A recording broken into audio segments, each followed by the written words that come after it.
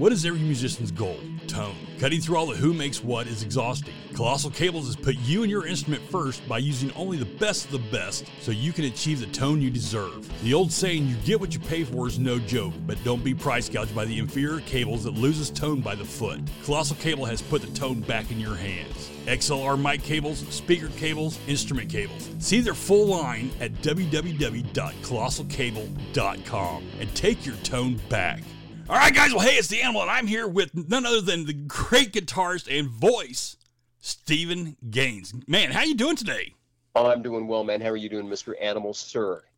Man, usually whenever people say sir, it's followed by you're causing a scene. Are you used to that? Only in New York. Well, it's New York. I mean, come on now. Right, yeah. No, doing good here, man. Thanks so much for having me on. Wonderful, man. Hey, you know, me and you actually, we've been friends on Facebook for a couple years now. Sure. And we actually got to meet face-to-face earlier this month in Dallas. In Dallas, Texas. What a great place that was. Oh, man. Dude, that thing had some stuff going on, didn't it? Oh, dude, that was sad. I literally walked in there and could have gone bankrupt. I mean, I was sending photos and videos to friends of mine, other guitar players and bass players and whatever. You know, man, you're going to be in so much trouble when you come home. I came home with one item, just a couple of speed knobs. Oh, really? So I spent a whopping $9. In a place you could have spent millions and they would have still had, inventory left over. Oh, I know. Gosh, it was amazing, man. Just so many beautiful guitars, beautiful pieces, and just friendly people. I mean, you got to remember, I'm living out here in Los Angeles, and I really noticed such a difference in people. Yeah. Everybody just across the board was so friendly. And as soon as I land back here in LA, when I got off the plane, it's like, man, here's right back to that tribalism again. It's like, our people, your people, stay your distance. Exactly. And I don't get that because, I'm in my industry, I've got to be a people person. You have to be, yeah. And anybody in the music industry, you thrive off of the fans. You thrive off of people coming up and saying, hey, I checked this out. Let's talk about it. Sure. Yeah, and it's about your relationship with people. I don't know if enough people really understand that, but if you make people feel good about themselves, they go away thinking, hey, that's a pretty nice guy, pretty nice gal, whatever. Right. Then, then they're going to remember that more than they're going to remember anything else. But if your first exchange is, boy, that dude was an a-hole, no, it's just not going to go well. Okay, so... And you'll remember that forever. Let me tell you a little story about an a-hole, okay? Go ahead. I was in Central Kansas doing radio up there, and I went to a guitar show that was basically, five guys misogynistically playing their guitars. The Steve Vai tour. Oh, God. Yeah. And so I'm standing there talking to... Sorry, I gotta laugh. Give me a sec. Go on. So I'm standing there talking to Zach Wild, and Yngwie Malmsteen goes walking by, and I said, "Dude, it's an honor to meet you. It's great to be in the same stage area as yourself." And he looks at me and he goes, "I bet it is great for you." I just looked at Zach, and he's like, "Dude, you don't have to be a dick all the time." See, but Zach's the kind of guy that could say things like that to people because he really doesn't care, Well, and I think people know, And what's funny is, everybody sees Zach as this really big guy. He's really actually a little guy. He's like 5'10", but he's built, Oh yeah. And he's got the beard that scares, young children. No, I love Zach. Zach's a great guy. Yeah.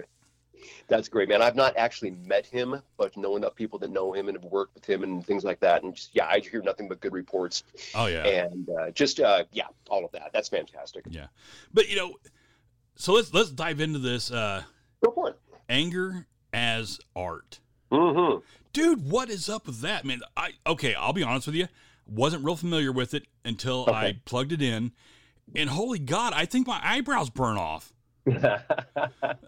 What's your guys' formula? What do you guys sit down and go, okay, we're going to do something about this, and you make it happen? What is that?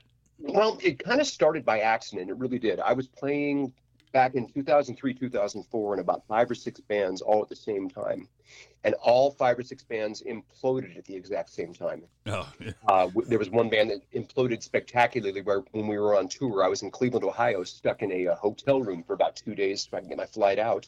Oh. and sat there and said, well, okay, here's what I'm going to do. I've written all these songs. I'm going to do one more demo tape and just going to release it. And then I'm done with music altogether. I'm just going to, go back to doing HVAC. And it turned out, so I ended up doing this recording where I played all the instruments. I programmed it with a drum machine, and the response was just overwhelming. And that ended up blossoming into a band, and that's where it came from. But it literally was that. I was so angry as I was sitting in that hotel room. And that might be the name for it if it ever becomes anything. It's just converting your anger into a form of art instead of doing something destructive. Because there's a lot of emotion that goes with anger, as we well know.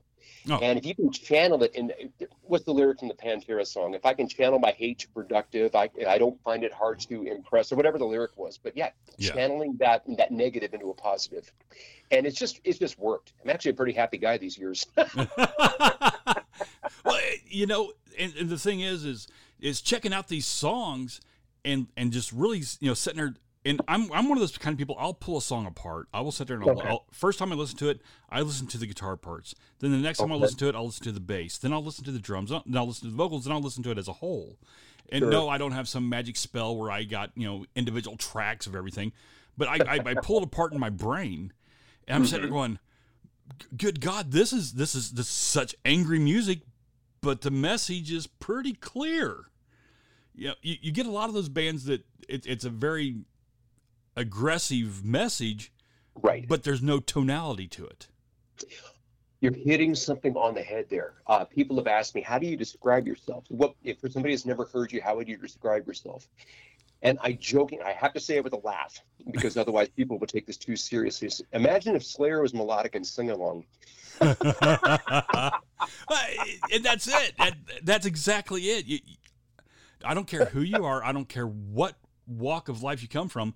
You listen to this and you're going, dude, I can relate to that. I can be a part of that. Right, because everybody has a job they don't like. Bless you there, brother. No, but everybody has a job that they don't like. Everybody is stuck in a situation in life that they don't like, and they feel trapped by it. They need some kind of a release, whether it's 1 day a week, 5 days a week, 10 days a month, whatever it might be. Sometimes you just need to go. It's the musical equivalency of screaming into a pillow. Right.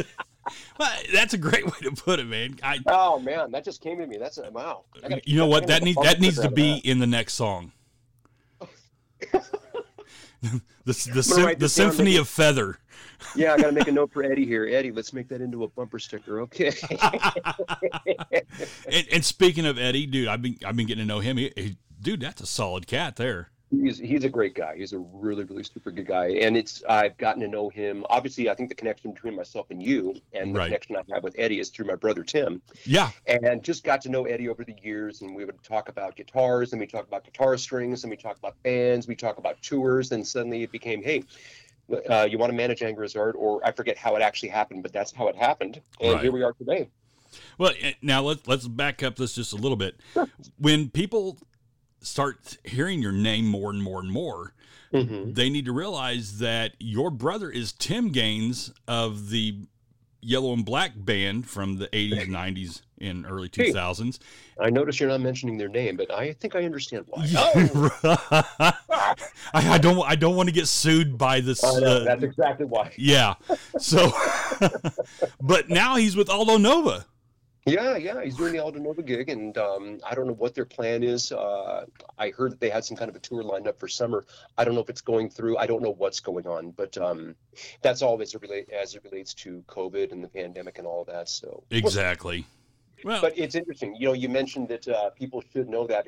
I think a lot of people go in expecting it's going to be a lot like that, and there's a lot of raised eyebrows and it's like, wait, you're way too aggressive. And so now and that's all good and well. I mean, I used to make the joke that Tim lived on the lighter side of the house, and I lived on the heavier side of the house. So I had the basement. He had this, the attic. It was just one of those things. It's kind of like that. We're kind of like the Brady kids. So now, okay, in the age realms here, sure. Which one of you guys is older?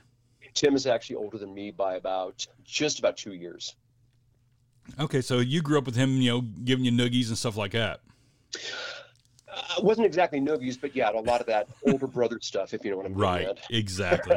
Trust me, there's 8 years between me and my brother, and he's older, so I got a lot of crap. A lot of it, I bet. But then again, you know, with him being 8 years older, that turned me on to Kiss when I was 5. So that was pretty cool. Right, look at you today. Yeah, look at me. I'm a monkey behind a mic. Woo! This is my monkeys and this is my circus. Let's go. Oh my gosh, that's great. But you know, people just don't sit back and look at musical families, and that's what is really cool to me is families that stay in music. Now, are there any other Gaines that are going to be doing anything, or is it just you two? Well, I don't know if Tim ever told you any of this, but I'll try and go through a little bit of the family history. Okay. It starts with my grandfather's brother. Would that be my great uncle? Yes. Okay.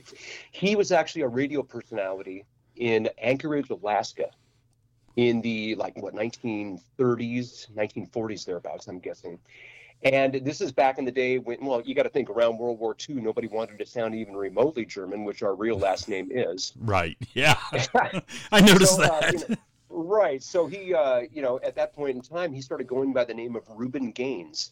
Okay. And all right. Because he took the last syllable of the name and started going by Gaines with that. My dad's brother, my uncle, ended up becoming a protege of Mel Torme. This guy was an amazing, amazing musician, songwriter. He's the kind of guy that could sit down at any instrument and play anything. Oh, wow. And he would do that. So he was actually in the process of releasing albums and establishing himself as a very much like a Mel Torme type singer. But unfortunately, he was killed in a plane crash in 1967. Oh, that sucks. There is at least one full-length album and I think a few singles that are out that you can find online. So let's see, I got cousins who are noted jazz musicians in the Pacific Northwest. Oh, wow. Mom and dad. Okay, my dad, of course, everybody knows my dad's a preacher. Yeah. So he, in addition to doing that, he was in barbershop quartets. He played horns, a different brass instrument going through college. He's actually got records of himself singing barbershop. My mom, who passed away a few years ago, she sang in the choir. She played piano. She would lead choir. She was everything with music. Okay, here we go. Now, I've got two sisters, both of which got involved in worship music and actually did a lot. They've all released albums. Really? And they've all done, yeah, so the whole family is ridiculously musical to the point where it's disgusting for people to come along with us. I mean, there was a stretch there where at Christmas we had this thing going on where, okay, family dinner, you gotta sing for your dinner. Oh, wow. And it became a production. It's okay, this is getting out of hand. But yeah, it's a very, very, very musical family. And that is awesome. It's just amazing. It ran in the blood. I don't know where it came from, but there it is. So yeah. Well, that's wonderful, man. And that's awesome. So okay, here's what we're gonna do. We're gonna take a little break, is what I like to call it. But we're gonna do Unknowing Undead.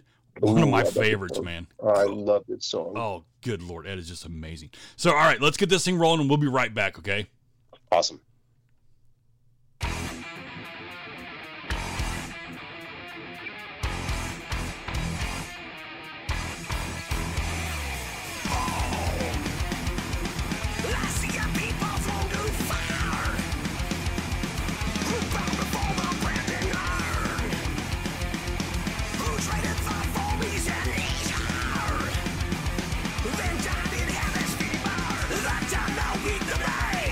Shadow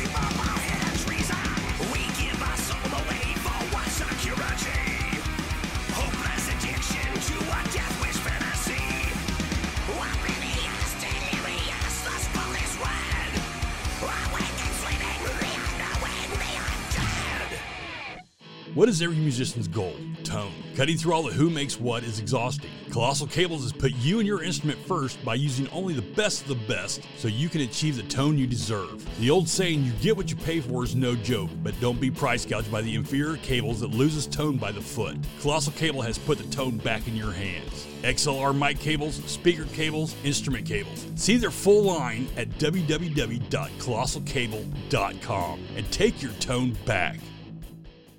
All right, guys. Well, hey, I'm back, and I've got Steve Gaines with me, man. We've been having some fun here, Sure. while the song was playing. What is your biggest and funnest Spinal Tap moment?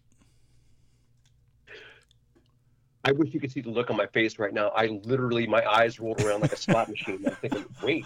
I love catching people off guard with that one. Okay, so here we go. There was one time I was playing with Abattoir, and this is maybe, what year was it? 2000 or 2001, I forget. But we were going to play in Kalamazoo, Michigan at a classic metal festival, and we would change flights in Cleveland. When we landed in Cleveland, all of our bags were misplaced. That's one thing. Okay. So we had to go all through the airport. They made it on the plane, but they couldn't find the bags. And then it turns out they canceled our flight to Kalamazoo. Oh, man. Because it was, I found out later, it was going to be in a little turboprop, and it was crossing over Lake, what is that, Lake Michigan there? Yeah. Whatever it is, to cross, to get across from Cleveland to Kalamazoo. So we ended up having to rent a car and drive all night.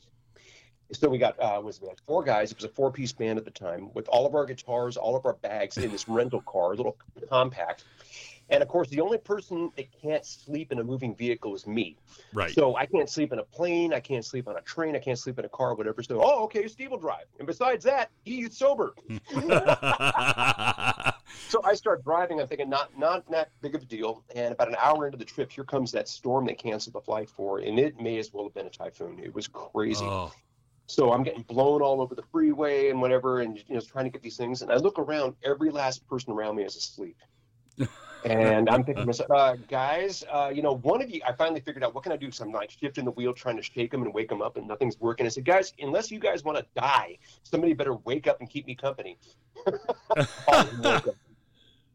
So what makes matters worse, we end up driving all night, no sleep. And it turns out that if we would have waited for a flight that was 2 hours later, we would have been in Cleveland because the storm passed, or we would have been in Kalamazoo because the storm passed. So you make stupid choices on the road sometimes. Oh God, yes. Oh, yeah, I've made some very interesting choices in my time. That's fun stuff. Yeah. Well, I can't even go into that because that's still in litigation. But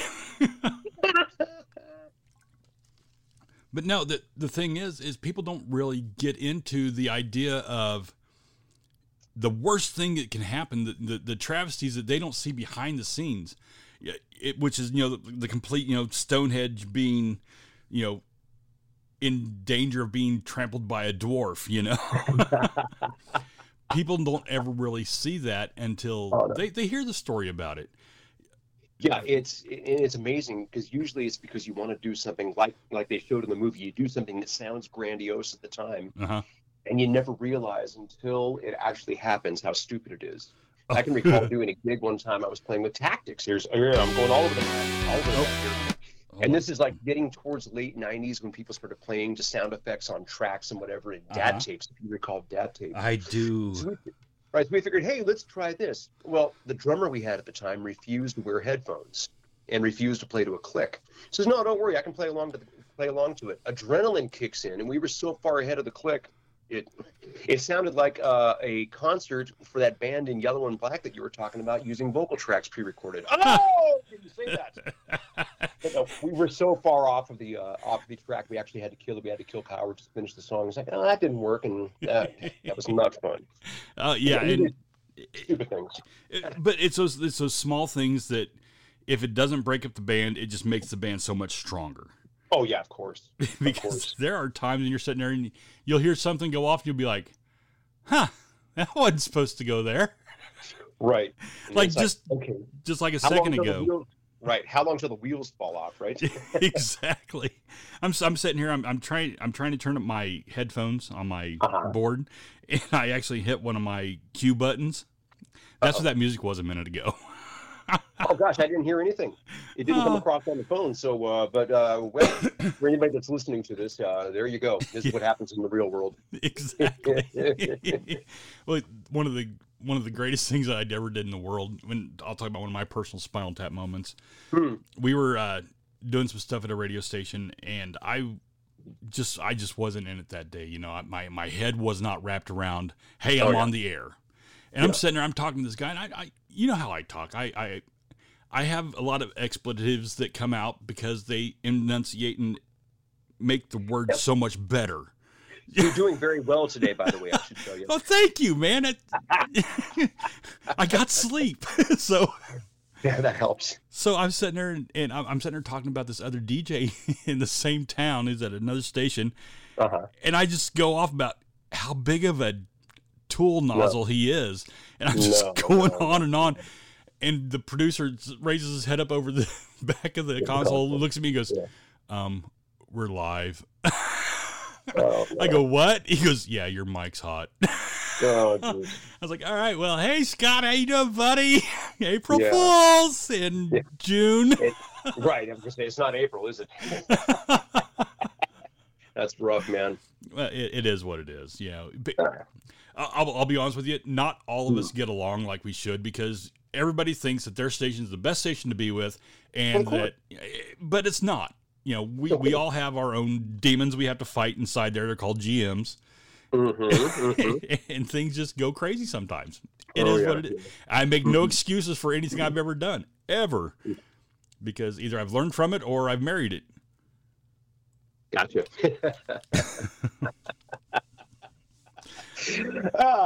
But the current one's good, right? Oh, dude, man.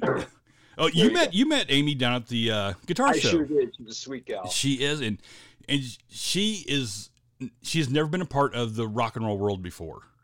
So really, yeah, I opened for her. She's sitting there. And, well, what was it? 2.5 years ago, something like that. We did a show in Central Kansas that we had Starship with Mickey Thomas, Foghat, Head East, Skid Row, Banshee. Oh, decent. Okay. And, yeah, I mean, a lot of big. And I'm just sitting there talking to these guys because I've known them for years. Sure. And she looks at me at one point. And she goes, "You're talking to these guys like they're just regular people." I'm like, "Well, they are. Last time I checked, they wiped their butts the same way." And Mickey Thomas looked at me and he goes, "You don't have somebody to do it for you?" I said, "No, I haven't made it to your caliber yet, Mick." Oh my gosh, that's funny. I think it was years ago, the one common denominator, and I hate to use the butt wiping thing, but we will.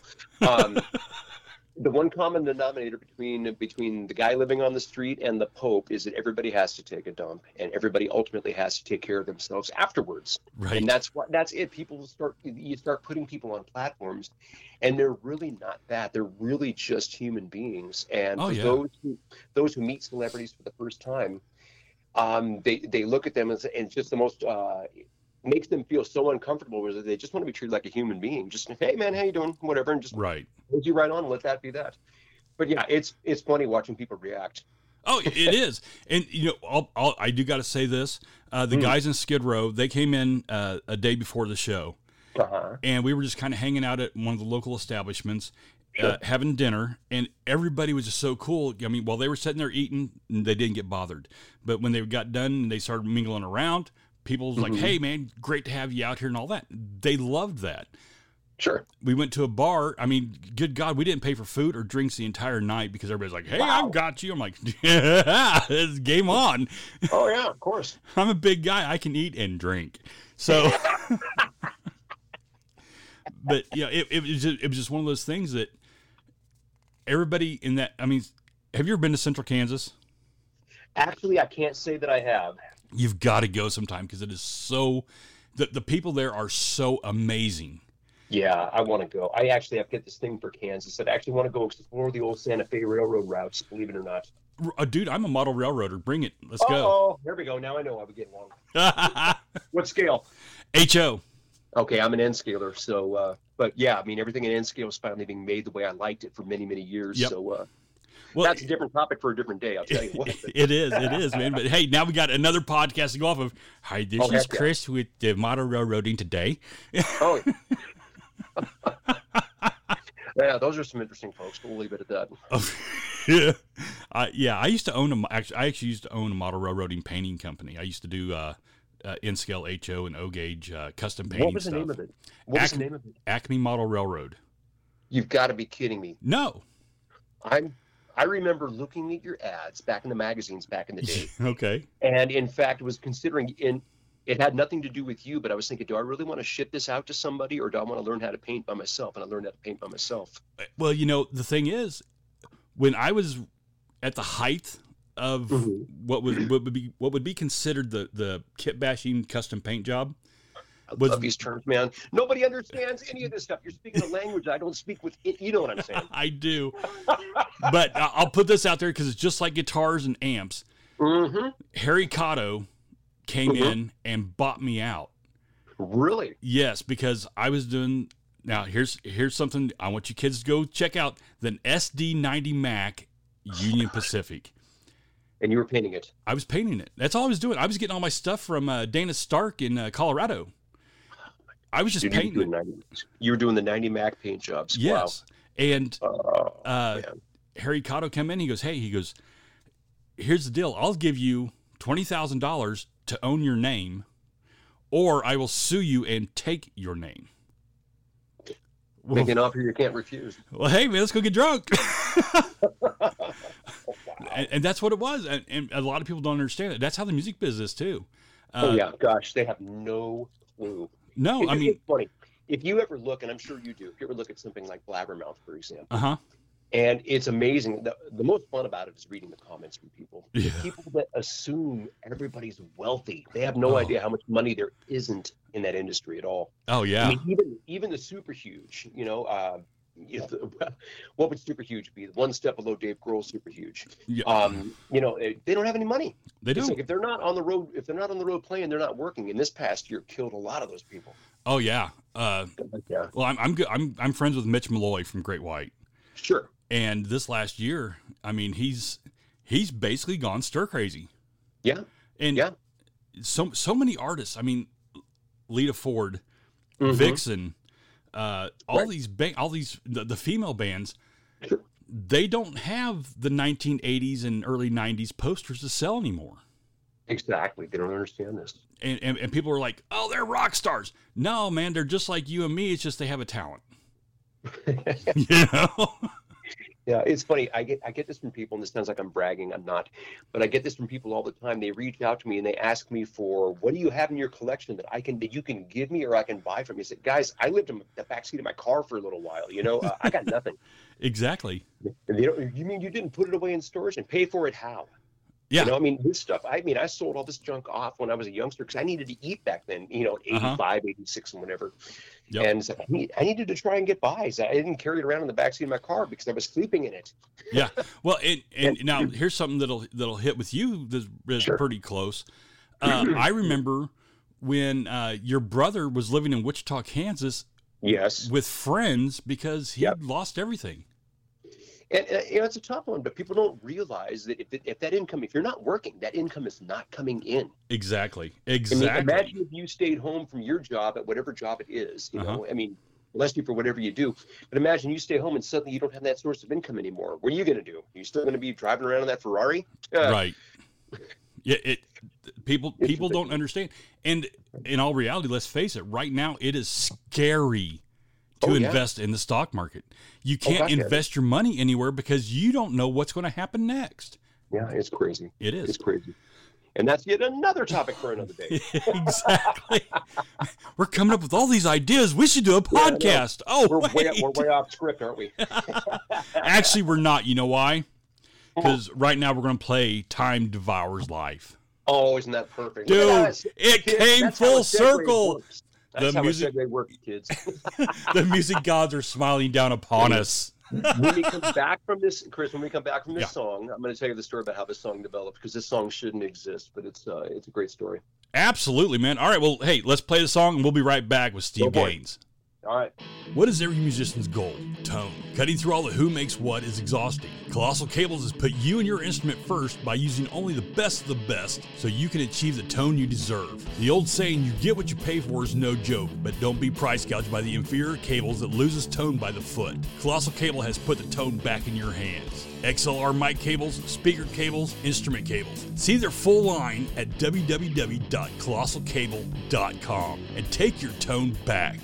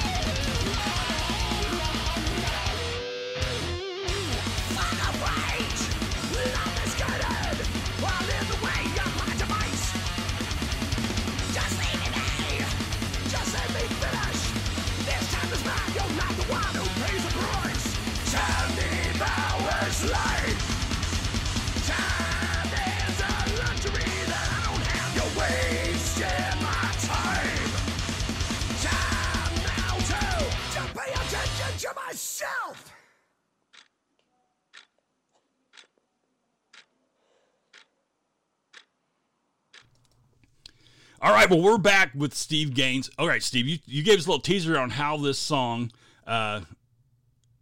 came about. Okay, so we were getting ready to do the, it was the Hubris Incorporated album. And our bass player at the time, just he would send these random text messages to me all the time. He would say, you should do this, you should do that. And I was always, well, why don't you do this? He says, well, I'm just the bass player, But anyway, one day he sends me this text message out of the blue. It says, you should write a song called Time Devours Life. And it just hit me like a ton of bricks. That song happened literally in about 2 or 3 minutes. And unfortunately, he left the band before we even got close to recording it. But because he gave me the song title, I had to share writing credits with him. Oh, wow. But he didn't write a note. He didn't write a lyric. That was all written by myself. But it's a great song. And there's a video that accompanies it that you can actually see on YouTube. And what happens with that is just about how everything is going so fast. You don't you have no time to do anything anymore. Right. And like the lyric, time devours life. Time is a luxury that I don't have. You're wasting my time. It's beautiful. It is. It's a life symphony. It is in about 2.5 minutes. Right. 2.5 minutes of screaming, and here you go. Oh yeah, exactly. It's normal. Yeah. Well, in our world, it is. Yeah, of course it is. But a lot of people don't realize that when you get into music and you start finding your niche, not everybody finds their niche with the first band, second band, third band, fourth band. No. It takes time to find what you love and where your creative juices really flow. Right, your wheelhouse, so to speak. Exactly. And I think with AAA, you found it, man. Thank you. And yeah, I would agree with that. It kind of happened by accident. It really did. Before I did this demo, there was one of those bands called Pagan War Machine that was with Jim Durkin, who's a guitar player for Dark Angel. Okay. Now, he and I, we were working together, and I had always been writing music like this, and it was always too much for this band, too much for that band. It didn't fit into this band's legacy or this band's style or history, but I was always doing this. I'm eternally grateful to Jim for it's like, okay, look, here's an avenue. You can finally write this stuff, and the rest is history. Right. That band fell apart, but that's exactly what, Anger is Art is exactly what Pagan War Machine was going for. So, yeah, that's where that came from. That's awesome. And yeah, when you start really getting into the music, I can tell that you've taken a lot of time in choosing an amp tone. You've taken time in choosing a guitar tone. Okay, now we're talking. and yeah, and it's gotten to the point of where you've probably recorded that song 3 or 4 times with 3 or 4 different guitars, 3 or 4 different amps, and then you go, okay, this is it. Which, Time Devours Life? Yes.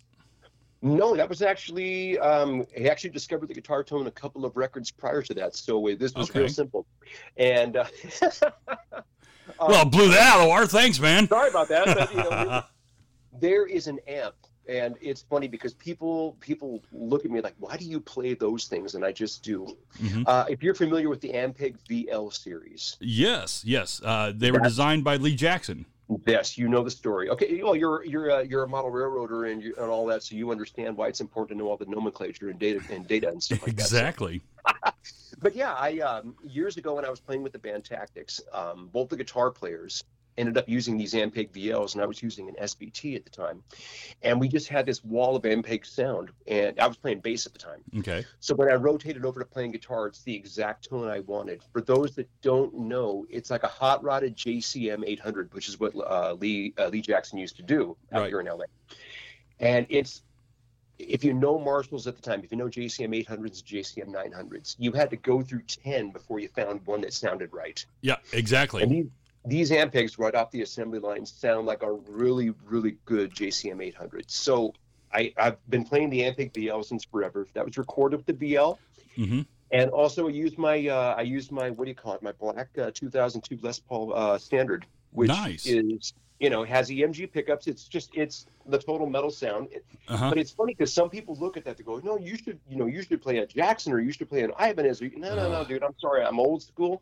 It's the Les Paul Marshall sound, which the Ampegs do perfectly. Right. And that's what it should be. It's just a very basic guitar sound. Well, okay, so here's a challenge for you, man. Here's something I want you to check out. Okay. Go on YouTube and look at this new amp that Lee Jackson just came out with. Which one? It's the Metaltronics M2000. M2000? I thought he was out of business now. No, dude, he's in Austin building amps again. Good. Yeah. Good. The guy's a genius. Oh, he is. The M2000. Okay, because the M1000 was amazing. Oh, dude, I used to have those things. Yeah, What turned me on to those were the only amps used at the Moscow Peace Festival. Is that right? Yes. I didn't know that. His guitar amps they used those and Ampegs, the SVT Ampegs, but the guitar amps were all Metaltronics because that was the only ones that the Russian government would allow in. Wow, that's a nice coup for him, isn't it? Right. But no, a good friend of mine is actually, he said he's going to get me hooked up with Lee here sometime soon. I'm going to try to score one of those 2000s to take out there. Yeah. Good for you, man. That'd be a nice haul to get. Oh, but they're still handmade. Yeah. You remember when Ampeg came out with that ridiculous Lee Jackson head that you had to have the key to turn on? And that's what the BLs are. Okay. Yeah, with the key. But I mean, fortunately, the keys that I had to buy them all used. The keys are all long gone. But, that's that amp. Exactly. Yeah. Okay. If you ever shut that thing off, man, you got to get a technician to wire the switch out. When in all reality, do you know what it was? What was it? It was just I just broke the leg, didn't it? It was the key for Singer drying machines for like laundromats. You've got to be kidding. No.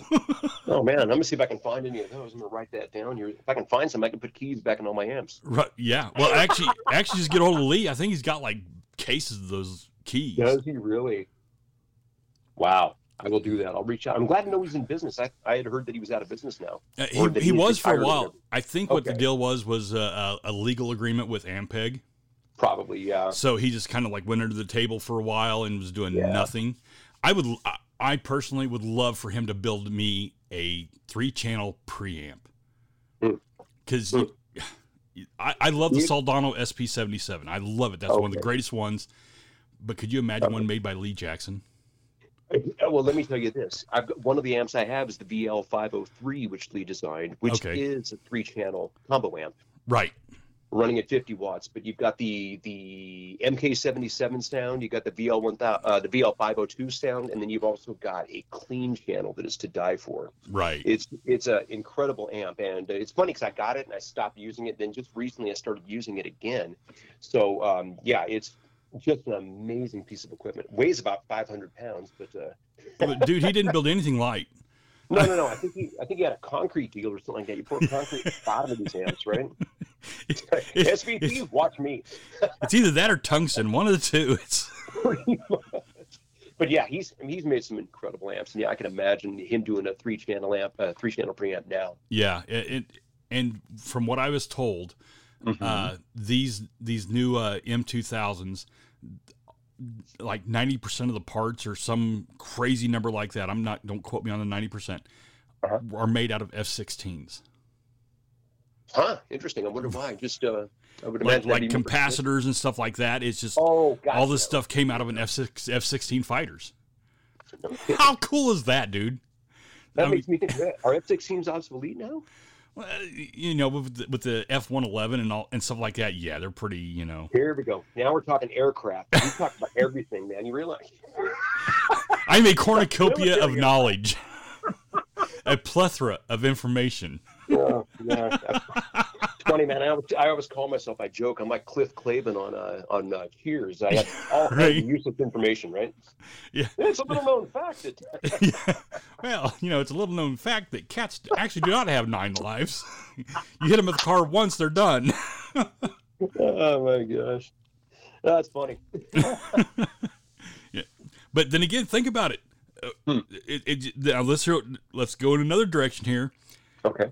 The guy who plays Cliff Clavin, John Ratzenberger. Yes, John has been in all Pixar movies, and they've all done incredibly well, except for the one he was not in, and it bombed. Which one was that? I don't know. Nobody heard of it. but Ratzenberger, he's like their golden goose, man. He's got that voice that could lend itself to any one of those characters so well. So, yeah, definitely. But from what I understand, he's been in every Pixar movie. So except for the one nobody can remember. That reminds me of the joke I heard. Hey, did you hear the latest? What? No, neither did I. Exactly. So hey, you hear about the guy that lost his whole left side? He's all right. Don't get me started. Okay, here we go. No, I've got one for you now. Do you hear about the kid? Do you hear about the kid down in Florida who was born without eyebrows or eyelash or eyelids? That's what it is, eyelids. Okay, what happened? Well, when they circumcised him, they used that skin to make him, eyelids. Now he's a little cockeyed. Oh.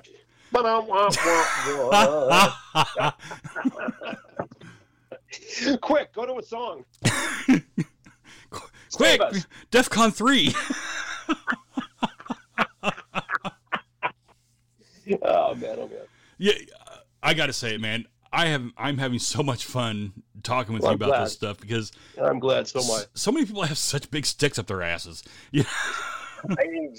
Well, part of the problem is this, and I'm sure you know this in the business you're in. Everybody's got a product to sell. Oh yeah, and they want to sell their product. Yes, I do too. But the other side of the coin is this: you gotta be a human being to people. If you just treat them like they're a product or an ATM, they're not going to care.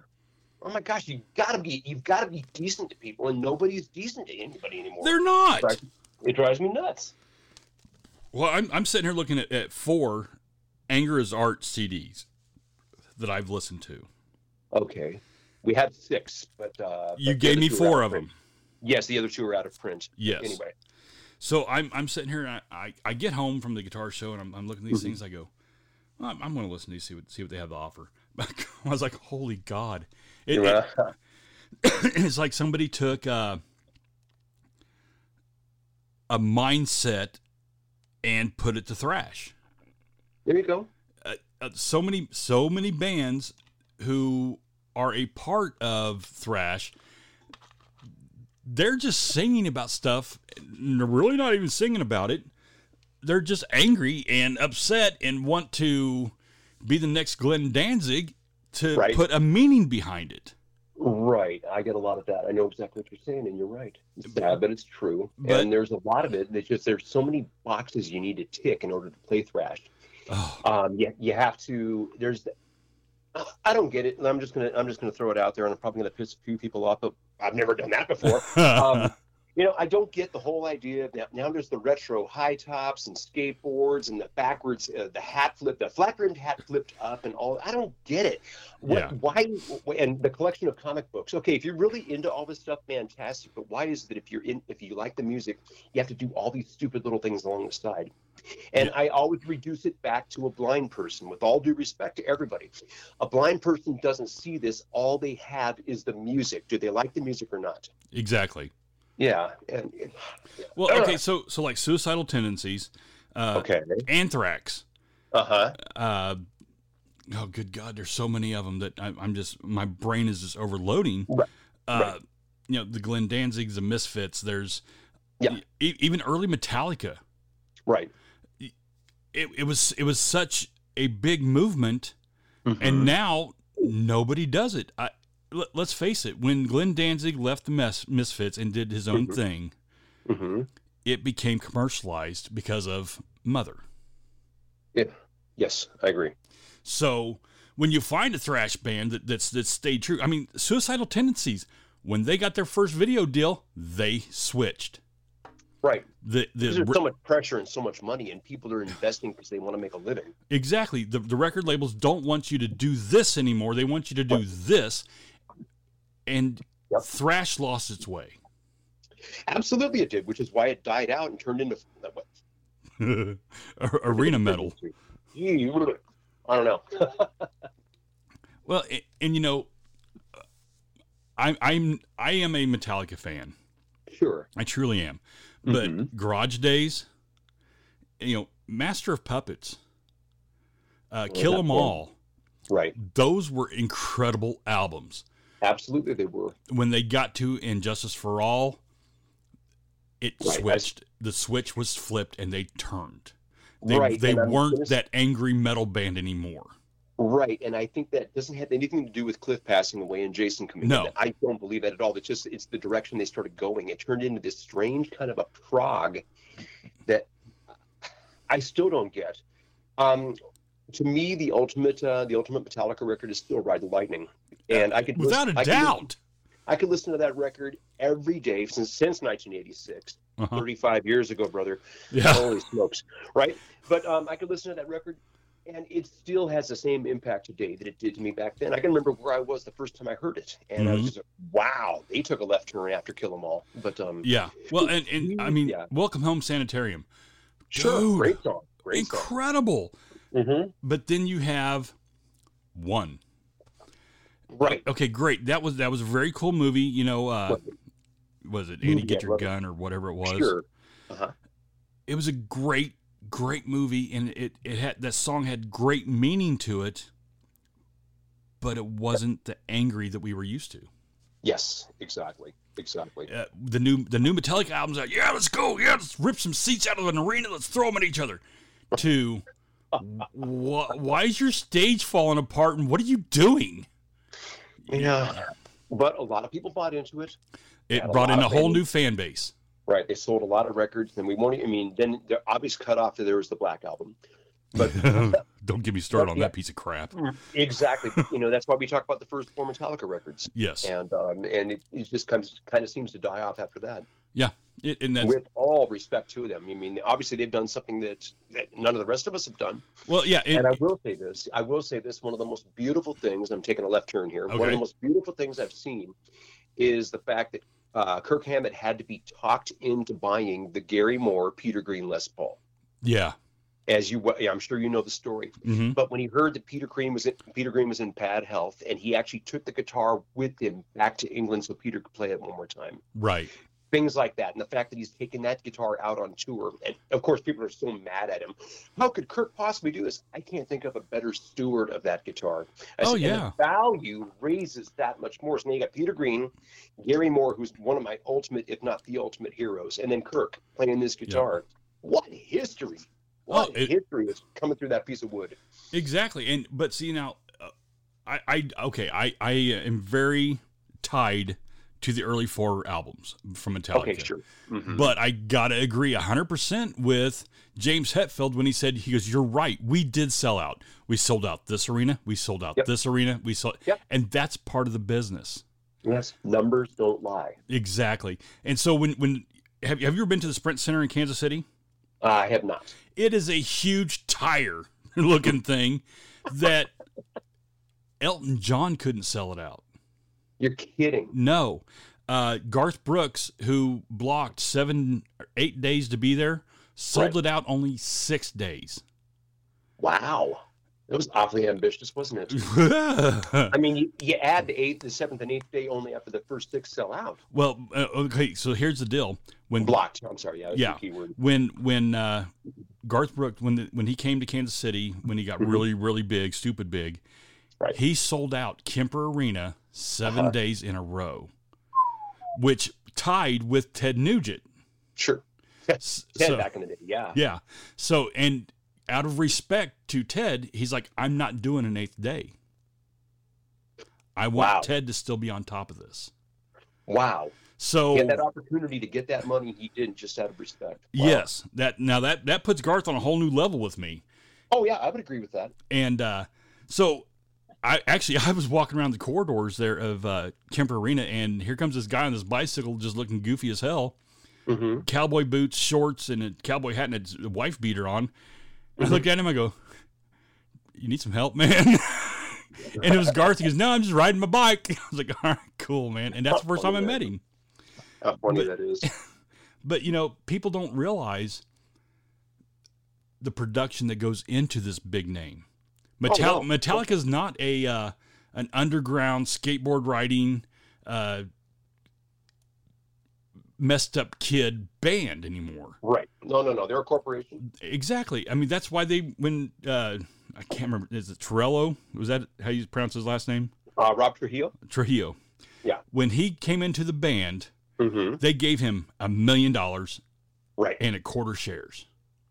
That's amazing. I mean, the $1 million is one thing, but the quarter share, in other words, you got to, you're in there on on all of his old material as well. It's amazing. Or it's just going forward, whatever it is. Yeah, but see, that says not only are they good guys, they have a business sense, and they back what they're saying. Yes. So exactly. Yeah. Yeah. I could go on to a tangent about so many different bands that do stuff like that. Of course. But I won't because, I don't want the brothers coming after me. So, and for people who are listening, yes, there is a band that has brothers in it that are complete a-holes. Just saying. Oh, yeah. I'm not even going to get into that. We talked about that in Dallas. We did, actually. Hey, you're the bass player, but we're going to have somebody else do it. You're welcome. Take a day off. Right. It's funny because I had so many people coming to me, and of course I'm not going to mention names, but coming and saying, I couldn't tell the difference between the new guy and your brother. And I said, it's because my brother didn't play any records. They didn't let him. Exactly. And they got the same studio cat playing on those records. Yeah. Well, and so I did a little research. Okay, so me and you were talking down there, and I was like, no, I think you only played on this, this, and this. Okay, so there was an added track to the first album that he played on. Okay. Then in 1, 2, 3 albums later, he played 4 songs on a 5th album. Right. And that's when the implosion happened. Right. It was situational. It's just like, we're for the ones we think are going to be hits, we're going to make sure it's a studio guy. Exactly. And that was the flavor of the month at the time. I get it, but it just seems so underhanded. Not only to you, but everybody else in the music industry. I mean, I've actually talked to other people about that, and they're like, you know, if you're going to be a face for an album or a face for a tour, that's fine, but tell me that up front. Right. You know, don't puppet me along. Exactly. So. Exactly. But anyways, hey, I wish great stuff for your brother, because I mean, dude, Aldo Nova, come on. That's some good stuff, and the new music's really cool as well. So yeah, it I'm is. just really happy for him. And he actually plays on it. Well, there's that. Yeah, I know. So, man, I better get that interview with the brothers up really soon before this goes on the air. I love it, man. That's awesome. But actually, tomorrow, I've got the keyboard player, and he's actually the tour manager of Vixen. He's going to be on. Oh, cool. Right on. So I'm like, yeah, is Leslie Tyson. He's really great keyboard player. Nice. And he's from Kansas City like I am, so that's just even there better. There you go. So anyways, all right, brother, man, I'm going to let you go, man. I've had you tied up here for almost 40 minutes. 40 minutes? I know. We got to play more songs. We're going to, you know what, actually. By the time we cut songs in here, then it's going to end up being about an hour, isn't it? Hey, kids, how does radio work?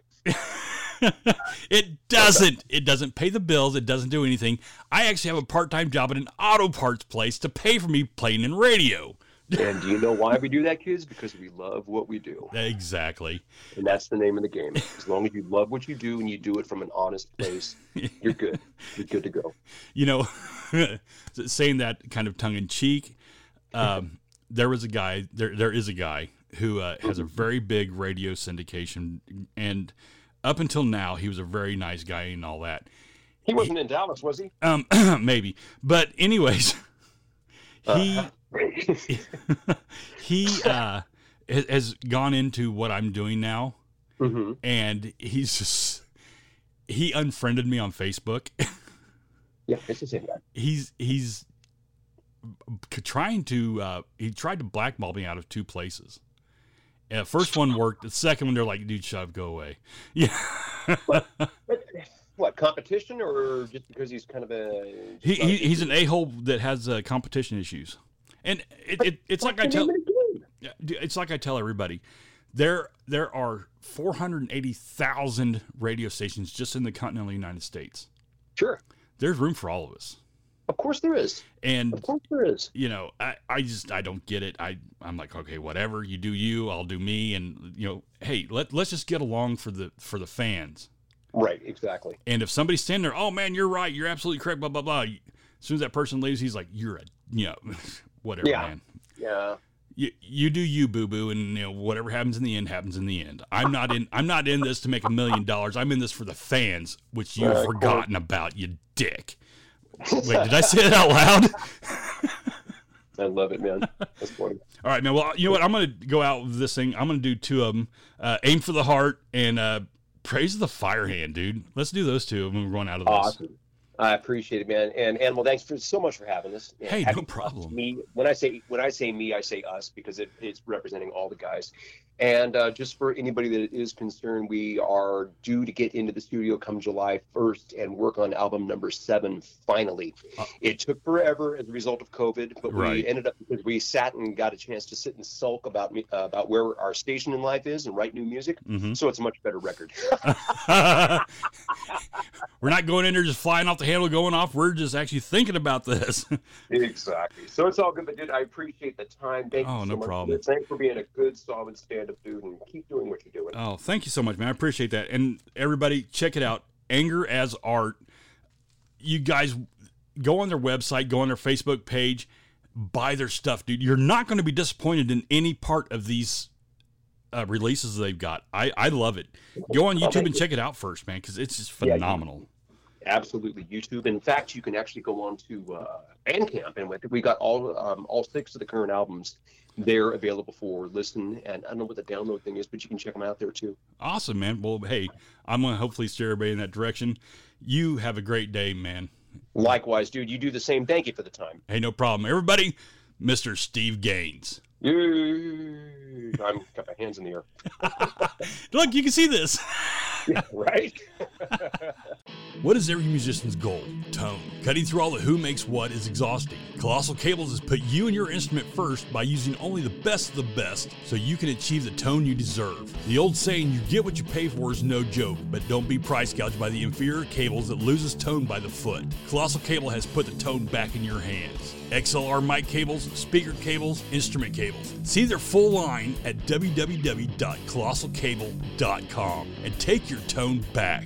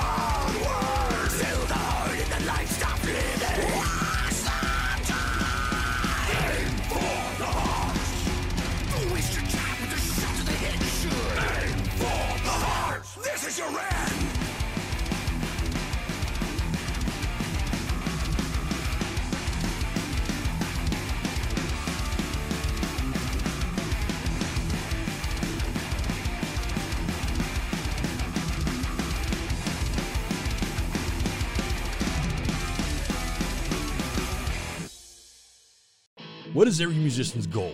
Tone. Cutting through all the who makes what is exhausting. Colossal Cables has put you and your instrument first by using only the best of the best so you can achieve the tone you deserve. The old saying, you get what you pay for, is no joke, but don't be price gouged by the inferior cables that loses tone by the foot. Colossal Cable has put the tone back in your hands. XLR mic cables, speaker cables, instrument cables. See their full line at www.colossalcable.com and take your tone back.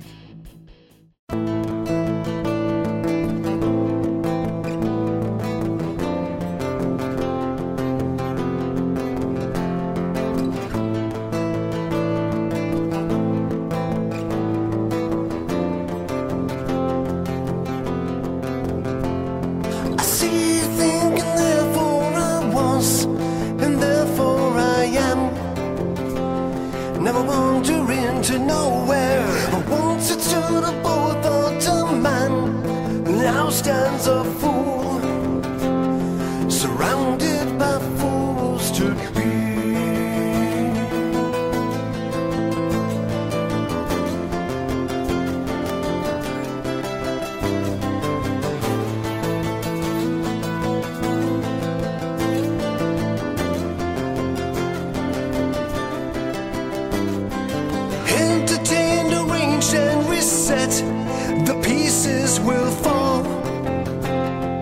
the pushed and the pulled, regurgitated hard and